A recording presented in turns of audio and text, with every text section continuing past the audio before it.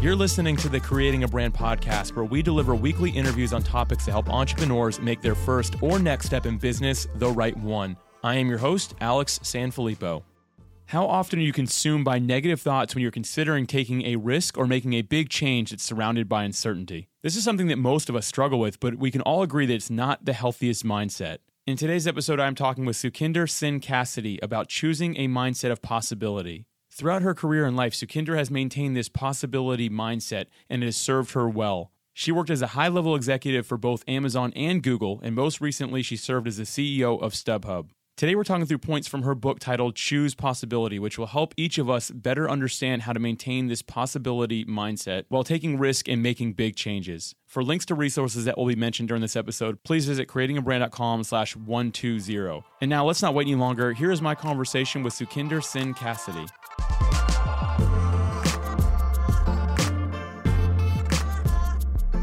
Sukhinder, welcome to the Creating a Brand podcast. Thank you for having me. I'm super excited to be here. I'm excited to talk with you about choosing a mindset of possibility today. And actually, much of what we're going to discuss comes directly from your book, which is titled Choose Possibility, which, by the way, I found to be just a delight to read. It was motivational as well as full of practical application, which is my favorite way for a book to be written. So thank you for putting this together. Oh, well, first of all, thank you for reading it. I know that's not always a given with your interviewer, so I appreciate it. I actually know that I'm one of the few podcasters out there that actually reads my guest's book before they come on the show, and that's just my way of being prepared for you, my guest, and of course I have to show up for the listeners. That's the most important thing to me.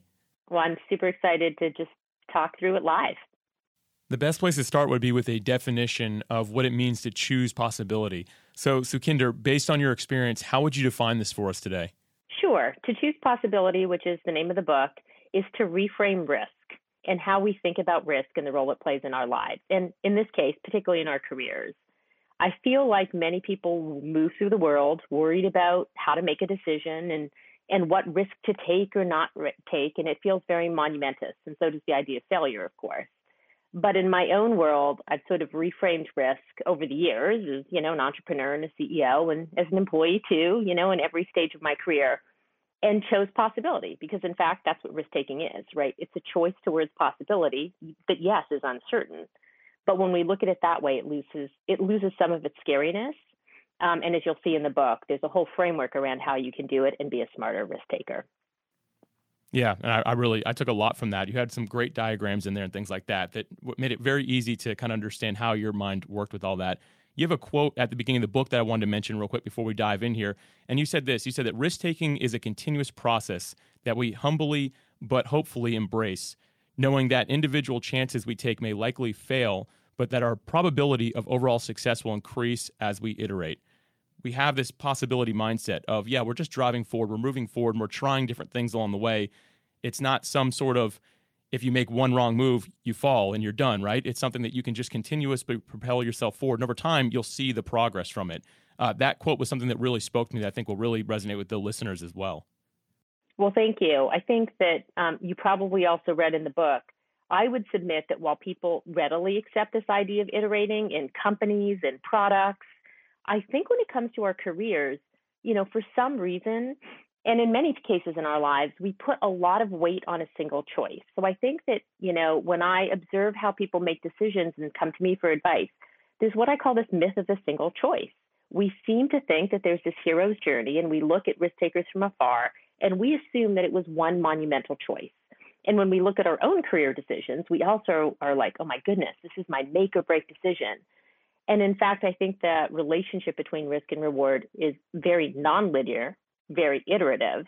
And if you tried to guess which one of the moves you made or choices you made to unlock a reward, I suspect it would be pretty hard because it's numerous. And so you've sort of hit this idea of iteration, and it's a core idea in the book. But I don't think people really think about risk-taking as iterative. And in fact, it is. And that makes it something anyone can learn.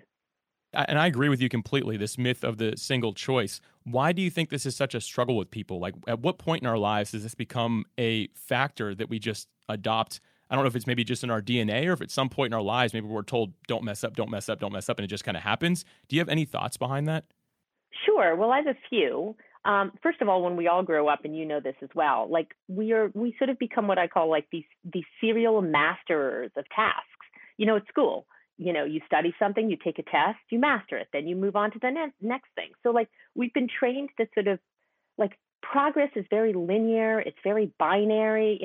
You make it or you don't. You get into the school or you don't. You pass the test or you fail. You have a 4 point average or you don't. Like it's all of these sort of choices that seem so binary. And I think that the way we go through educational systems, even sort of how courses are graded and taught, that teaches us these things. And then of course, there's another thing that researchers would point to, which is that if you look at the media, there's so much celebration of kind of that classic hero's journey, right? Everything is sort of like this one big epic struggle that the hero overcomes. And so everywhere around us, and maybe it's because people have to condense stories into memorable things. Maybe it's because our own memories trick us and we strip out everything else and just remember the peak moment. But, research suggests that both media and our memories reinforce this idea of like the one big thing you remember, when often the story is actually far more nuanced. That's really true. When I think of my journey, and I summarize it a lot on podcasts when I'm a guest, and I can summarize like my last 10 years in less than 3 minutes. And I just hit the high points, right? Like you don't hit any that, well, then this happened and it set me back a little bit, but then that led to this. Like you kind of leave some of that out because again, that's kind of the traditional hero's journey story, if you will. And it makes sense that it's not necessarily true, right? It's not the way that life actually works. It's a pretty way to package it, but it's not the way that our lives are going to move day to day. And this actually leads me into another point that you have in the book that I really liked. You talk about pumping your risk-taking muscles. Can you talk about this a little bit? Sure. Well, it's like anything. If you think about being good at something, it's unlikely that you're going to make, some big attempt at something without making small attempts first. And so if you think of risk taking as a process, I'm sort of baffled when people don't make small choices, yet then they face this monumentous choice and they have no experience in sort of doing the calculations, right? Or trying something out or experimenting. So I always talk to people about start early, do it often, and find little reasons to take risk in your life, because there will come a day when you have a more monumentous decision to make. But wouldn't you rather practice first, in testing all the ways you might take little risks and make little choices to advance yourself and see how things turn out? So I'm a big fan of this idea that risk taking is a process and a muscle that anyone can build, and that you need to find reasons to take risk. And I bet if you stepped back, I could give you 3 or 4 different reasons to take a risk on any given day. That actually reminds me, recently I was in Los Angeles. I guess Santa Monica is actually where I was at. And there's a skate park there where there are people that are fantastic that are skating, and then there's some newer people. This is kind of a strange example, but it's one that I just thought of as you were sharing that. And you've got the people that are going into this, they're going into this bowl, if you will, looks like an empty pool, right? And they're jumping out, doing these crazy tricks that I don't even know what to call them. Anyone who knows skateboarding is probably laughing right now at me just describing it this way. And then you've got the people that are on the other end of it, and they are just doing their best to get into it without falling. And continuously, these people are like, they're covered in pads and stuff, obviously, but they're following and getting back up and trying it again. If you just said that I'm not going to skate until I know I can drop into that bowl and jump right back out and land some kind of crazy trick, you would never do it, right? Like you would never actually make that move. Exactly. That's the whole point, right? Like if you wait for a monumentous risk to take, you'll never take it. And I think obviously this applies a lot to entrepreneurship. And I know you have a lot of listeners who are entrepreneurs. It's interesting. Sometimes I see people who are in very steady careers and they dream of starting a company, and they call me and they're like, Sukhinder, should I quit my great job and start a company?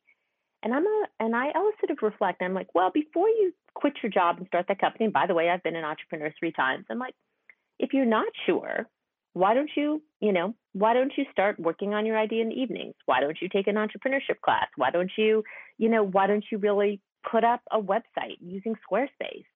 And just see what happens and get some data and results before you sort of incrementally and start to make some incremental moves before you make that big leap. And they're like, well, Sukhinder, I don't have time. I'm too busy. To which I respond, okay, well, if you don't have the time in your current job to take the small risk of using some of your free time in order to test out some of these ideas, why would you take an enormous risk, without first getting data? So that's a perfect example to me. If you want to be an entrepreneur, like you can try it on for size many different ways before you actually make the leap. And that's just not smarter risk taking. That increases your odds of success, as you and I both know with the data you get back.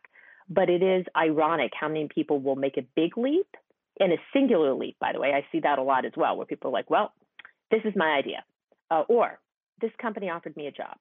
I'm going to take it. And I'm like, okay, well, what is it trying to satisfy? And maybe you should step back. And before you take that job, go take 4 other job interviews just to have some data points to compare. Again, get yourself some incremental data by doing some incremental risk taking, before you make a bigger choice.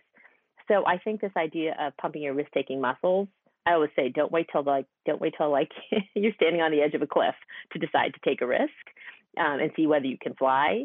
I would start taking risks early and often. Another way I've heard you call this out is basically it's an experiment that you're doing. You're doing small experiments along the way. And Ralph Waldo Emerson says, and he observed at one point, that life is an experiment. The more experiments you make, the better. And I think that that's an important point along with this. Like, you just got to keep on trying these little things along the way instead of, again, looking for this one big movement. Now, I think that a lot of people struggle with this because of a point that you also have talked about before, which is we have this idea of needing complete clarity or an exact understanding of the destination we're trying to achieve. Can you talk about, I've even heard you say that you don't need to have perfect goals or clarity to start taking some risks. Can you talk about that a little bit? Sure. Well, this comes back to the conversation we just had about reasons to take risk. So most people think about risk taking as something you do to achieve an outsized ambition, right? You take a big risk. And before you take that big risk, you do, as we talked about, perfect planning. You imagine the scenario you want, and you plan every step in detail. Let's step back from that. When I say that you can take risk before you have a complete plan, there are other reasons to take risk. One I just mentioned, to discover the opportunities. So when I say to someone, take a little risk every day, it might be having an informational interview with an entrepreneur you think about. It might be, by the way, just doing research on an industry that you're thinking about entering, right, as an entrepreneur. It might be, honestly, speaking up in a meeting because you're so frustrated with the impact you're having today and you want to discover what happens if you put your idea out there. So when you have this idea that risk-taking starts with discovery, it becomes very clear you don't need a plan in order to start taking risks. And then if you move one up from there, there's risk-taking to learn, right? Again, if you want to plan, you first need to learn. So you can take risks to learn. But when we think about this ultimate idea, and I want to come to it because I think it's super important, of having this perfect plan, people somehow think that if you write down on paper all the steps you take, it will give you more actual certainty. But you and I both know, there is no such thing as predicting perfectly the future. In fact, it's impossible. Researchers will tell you it's impossible. So you can roughly plan for where things might head based on something that's happening today and the learnings you have, but you'll never get it completely right. And in fact, once you're in action, you can respond to the data you have. So this idea that perfect planning is going to get you success, I think takes lots and lots of cycles of imperfectly predicting, whereas you can get in motion with little risks and then respond to data, and your plan can evolve. So I will say to people, the best kind of plan is a whiteboard plan. And, I laugh because when I was running StubHub, which was my most recent job, I had a whiteboard, and there are many people who fill whiteboards. I don't know if you've ever seen it. I'm sure you have, with detailed bullet points. So detailed, you can't even read the damn thing. And they fill the entire right. whiteboard and they say, do not touch. But if you looked at it from far back, you could never read all the information, right? So that's what I call the perfect plan. And then there was my side of the whiteboard. And I was like, okay, what are the 5 moves we need to make in the next quarter? And I literally would just bullet point them out. And I was like, okay, you can erase the whole rest of the whiteboard. Just save that quarter, because that's my rough guide. And now I just want to get into motion, and I can keep adding to my plan. I could go create a spreadsheet if I want. I just want to remember these 5 key things I'm trying to accomplish and start tacking my way there. And then I can erase one, honestly, if I'm wrong. Just midway through, I can be oh, wrong. Okay, there were 4. And so I like these ideas of whiteboard plans, which might be on your iPhone, it might be on an actual whiteboard, and getting into motion in these ways we describe. I love that. Right behind where I'm recording, you can't see it because there's something blocking it right now whenever I'm recording, but I've got a wall of whiteboards lined up. And I more take your approach, which I'm thankful to hear. I walk into some people's offices or even homes, and I'm like, wow, your whiteboard is very organized. But I know that if you try to erase it, you can't, because it's been there for so long that eventually becomes a little bit permanent. So mine, looks like chicken scratch all over it and it's getting erased every single day. It's how I get the thoughts out of my head and onto paper. And it does help with the clarity. It helps me remember that, hey, I'm taking a small risk today. And it gives me, every time I do that, a little bit more clarity as to where I'm going. So it's a very helpful practice. Yeah, it's so funny because believe me, I have a plan. I always have a plan. So I'm not suggesting not planning, but I plan at what I call a rough level on the upside. And then I really am waiting to see what happens while keeping that kind of North Star 4 or 5 ideas in place. And if one of them is wrong, I can take it out once I have more data. But these very detailed plans done in abstract, I'm not, I don't know, it takes a lot of energy. Yeah. Yeah, I know it gives people comfort, and I understand that, and I call that research. Like, yes, map all the little plans out, steps out, if it helps you visualize the potential path. But for God's sake, if you think that's how it's actually going to unfold, you'd be better off to get into motion on step 1 or 2, and then keep writing as you go. Hey, Alex Sanfilippo here, and I want to take a quick moment to intentionally serve the world with you. Here's what I want you to do. Think of the one person you know who would most benefit from listening to this episode today. Now, I want you to send it to them, but also include an encouraging note explaining why you share this episode with them specifically. By doing this, you're helping me grow this podcast, and you're also adding value to the people you care about. With that said, thank you for your continued support. It means the world to me. And now, let's get back to today's episode.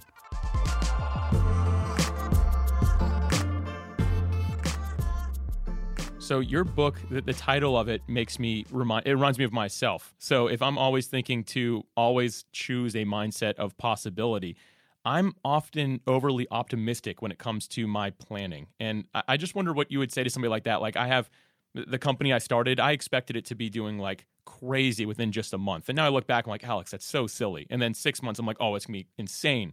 And same thing, I look back, I'm like, Alex, you're crazy. Like my companies are doing very well, but never do I hit the numbers that are in my head. And maybe that's just maybe that's just being an entrepreneur. But I wonder what you would say to somebody who always kind of has like this big mindset of where they're going. And maybe even if they are taking these risks and succeeding, but never reaching the goal that's in their head, what would you say to somebody who's maybe in that same boat as I am? Well, it's so funny because, look, as entrepreneurs, you cannot exist without dreaming large. I'm the same. I've started 3 companies and they've all had different outcomes. And of course, I went into every one. That's how I, subsisted for years on end. And so, of course, I believe in big mindsets. However, I think that you sort of point to this idea, and I first learned about it. Actually, I don't take any credit. I first learned about this in Jim Collins' book, Good to Great, and it really resonated with me. And you might know the example I'm talking about, where, he gives the example of course, not somebody who's not an entrepreneur that's dreaming of big success, but actually a true Vietnam War veteran who becomes a prisoner of war, Jim Stockdale. And, ultimately he becomes an American hero. He not only, gets out, but he is credited with saving the lives of lots of other POWs in the camp during the Vietnam War. And so people interview him on why he was successful. And you would expect him to say, oh my goodness, like I, just dreamed and kept, my hopes alive. And in fact, that's true. But what he really said was that was key to his success was that he was an optimistic realist. So what he meant by that was, look, of course, if I looked around the camp and saw who was thriving and who wasn't, or who was making it and who wasn't, he said they were all these different things I observed. Number one, people who were endlessly optimistic and thought they were going to be rescued tomorrow had some of the most difficult times. Because in fact, the war was long. And if you thought that like you were going to be rescued tomorrow, it was really, those people actually were massively depressed. Then he talked about people who never believed they were going to be rescued. And they also were really challenged. Whereas Jim, over the short term, was a realist. He was like, what do I need to do to survive every day, presuming that this could go on for a while retaining hope in that end goal that I am ultimately going to, escape. And so this idea that in the short term, we need to be realist, and to your point, Alex, look at the data, as an entrepreneur, we want to have that end vision in mind, but every day respond to data and be prepared. Honestly, it's okay to be pessimistic and paranoid in your day-to-day activities, because in some ways, that's how you make the pivots and the leaps, and the necessary changes by looking at the data and be like, oh, I thought I was going to be at, to your point, $10,000 in revenue this month and I'm at 1,000. Well, if you expect that every day it's going to be hard and you're going to need to look for data points that tell you where you need to go, you can respond to threats in the short term while being optimistic in the long term. So yes, I am an optimist, but I would tell you, and I really do think it's possible, that you can practice choosing possibility as a muscle and not start as an optimist, but end more optimistic, because you ultimately know how to deal with the winding journey and and as we talk about, these day-to-day choices with the expectation that it's not a singular move that gets you success. So I'm not saying don't dream of success, dream of it all you want, but I think prepare yourself for sort of the realistic journey. And when you have that mindset, right, you can be both a realist and an optimist.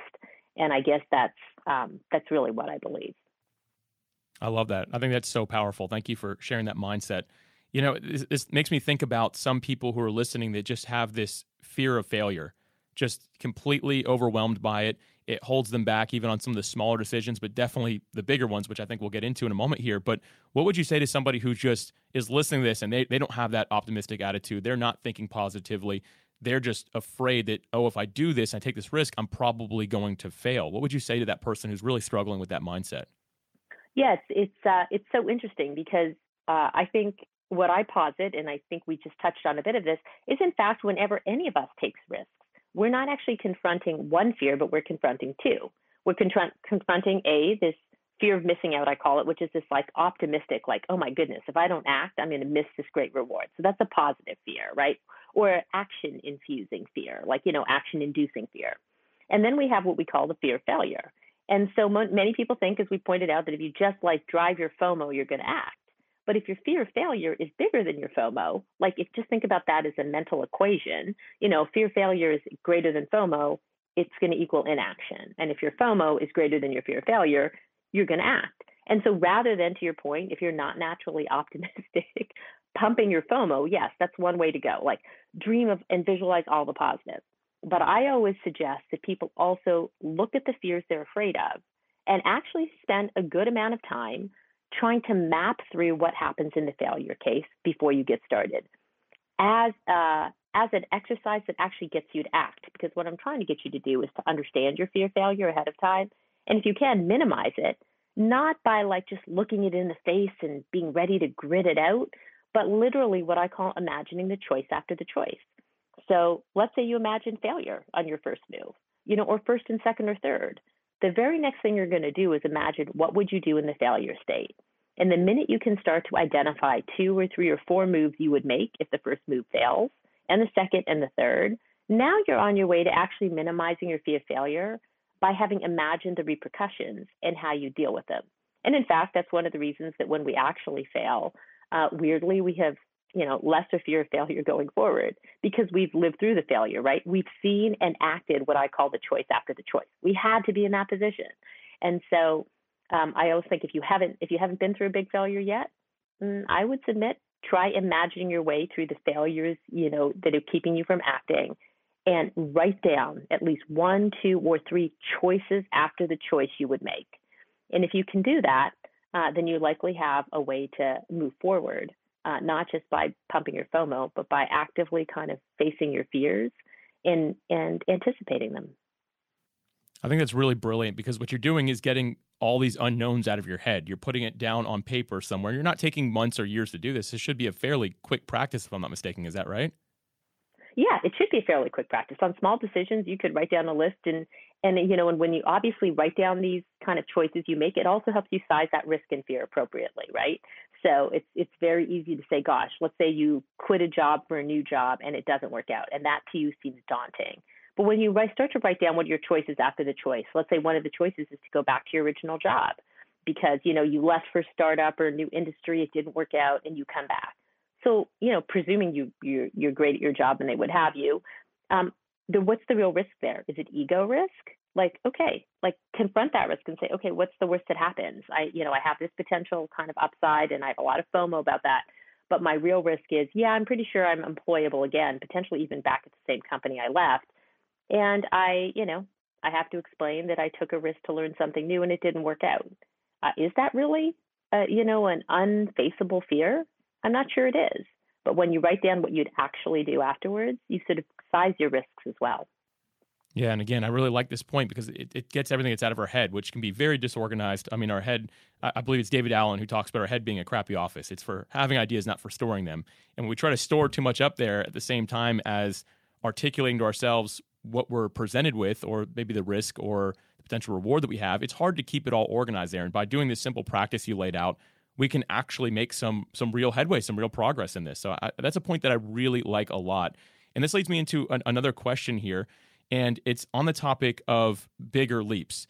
You talk about some like bigger decisions that need to be made. Is this the same practice you recommend when you're doing something that's truly life altering, like maybe leaving a stable career for a startup that you want to get into, or even your own? Is this kind of the same idea that you would take?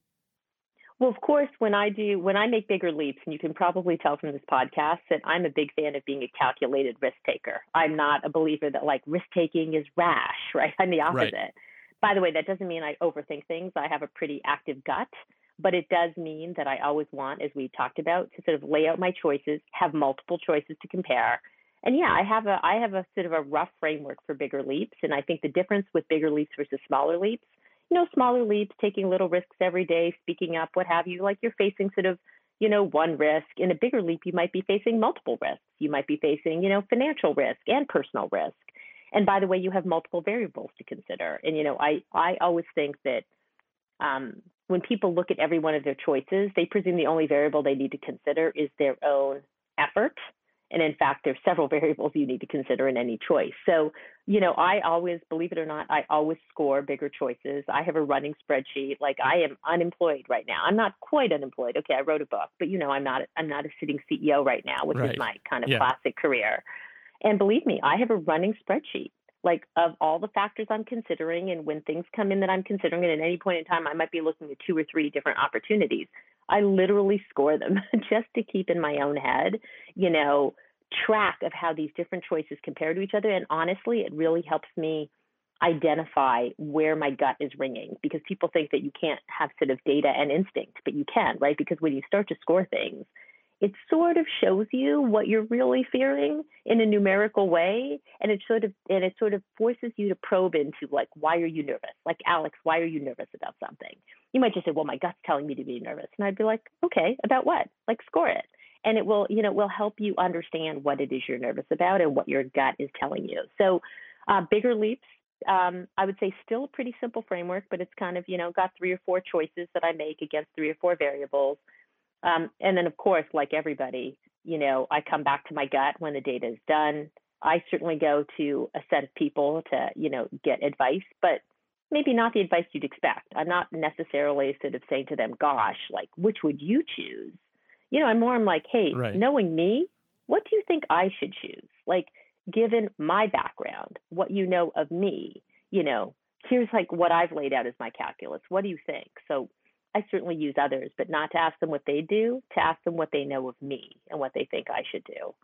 And then ultimately I set a time frame. Like I am a time frame person. And if at the end of it, I can't make what I call the max choice, like I can't push myself to go full throttle, I'll at a minimum make what I call a min choice, a choice to even like take one step in one path to get some more data. Yeah, you have a really cool quiz that teaches people, it shows people like what kind of risk taker they are. You and I are both the calculator, and you definitely just proved that with the way you just said all that. So thank you for sharing that. It kind of bring this thing closer to the end of the episode here. I want to quickly talk about the myth of risk and reward, because a lot of people have a wrong mindset around this. Can you talk about the myth of risk and reward?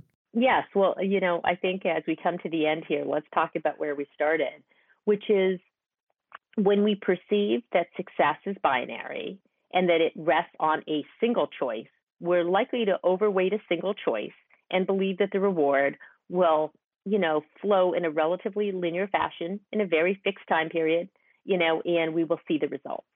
But think about what I just told you. A bigger leap often involves multiple choices and multiple risks.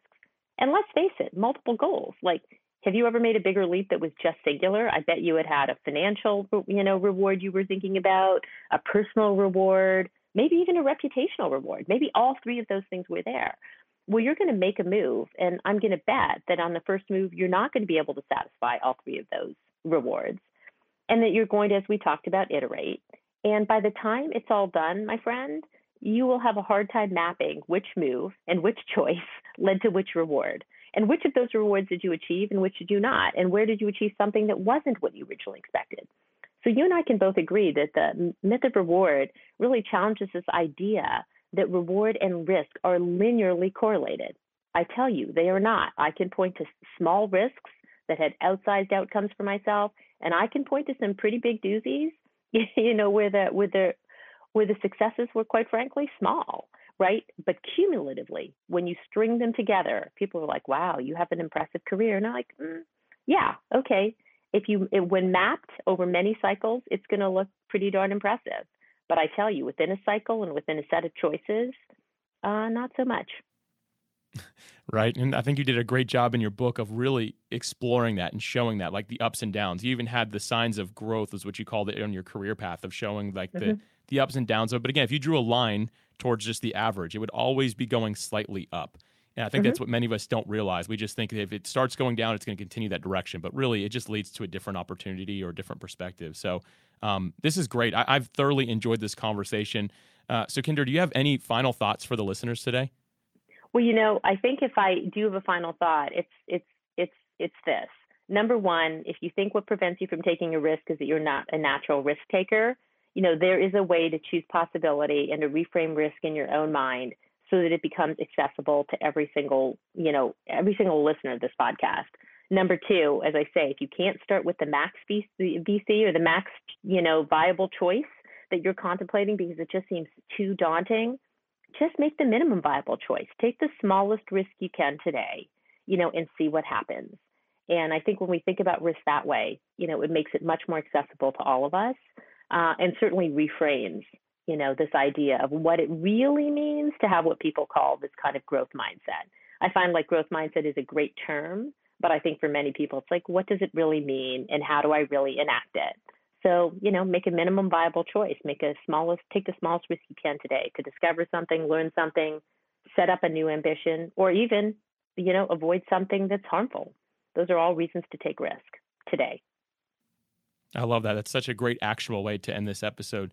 Sukhinder, thank you so much for being a guest, and I look forward to following your career as it continues to evolve. Can't wait to see what company you're CEO of next or what company you start. Who knows which it's going to be at this point. But thank you so much for spending this time with us today. It was truly a joy to talk to you. Well, thanks so much for having me, Alex.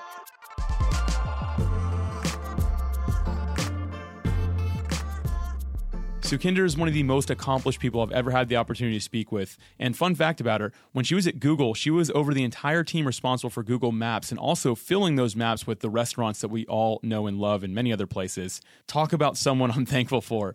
Now, I don't know about you, but I found this conversation to be very motivational. Maintaining this mindset of possibility is so much healthier than having a constant mindset of fear around change and risk in our lives. This conversation really helped me to see things from a more positive light, and I hope that it did the same for you. Sukhinder, thank you again for being a guest and sharing your journey with us all today. To pick up a copy of Sukhinder Singh Cassidy's book, Choose Possibility, and to take her risk quiz, please visit creatingabrand.com/120. Thank you as always for listening. I'm looking forward to bringing you another masterclass episode next week.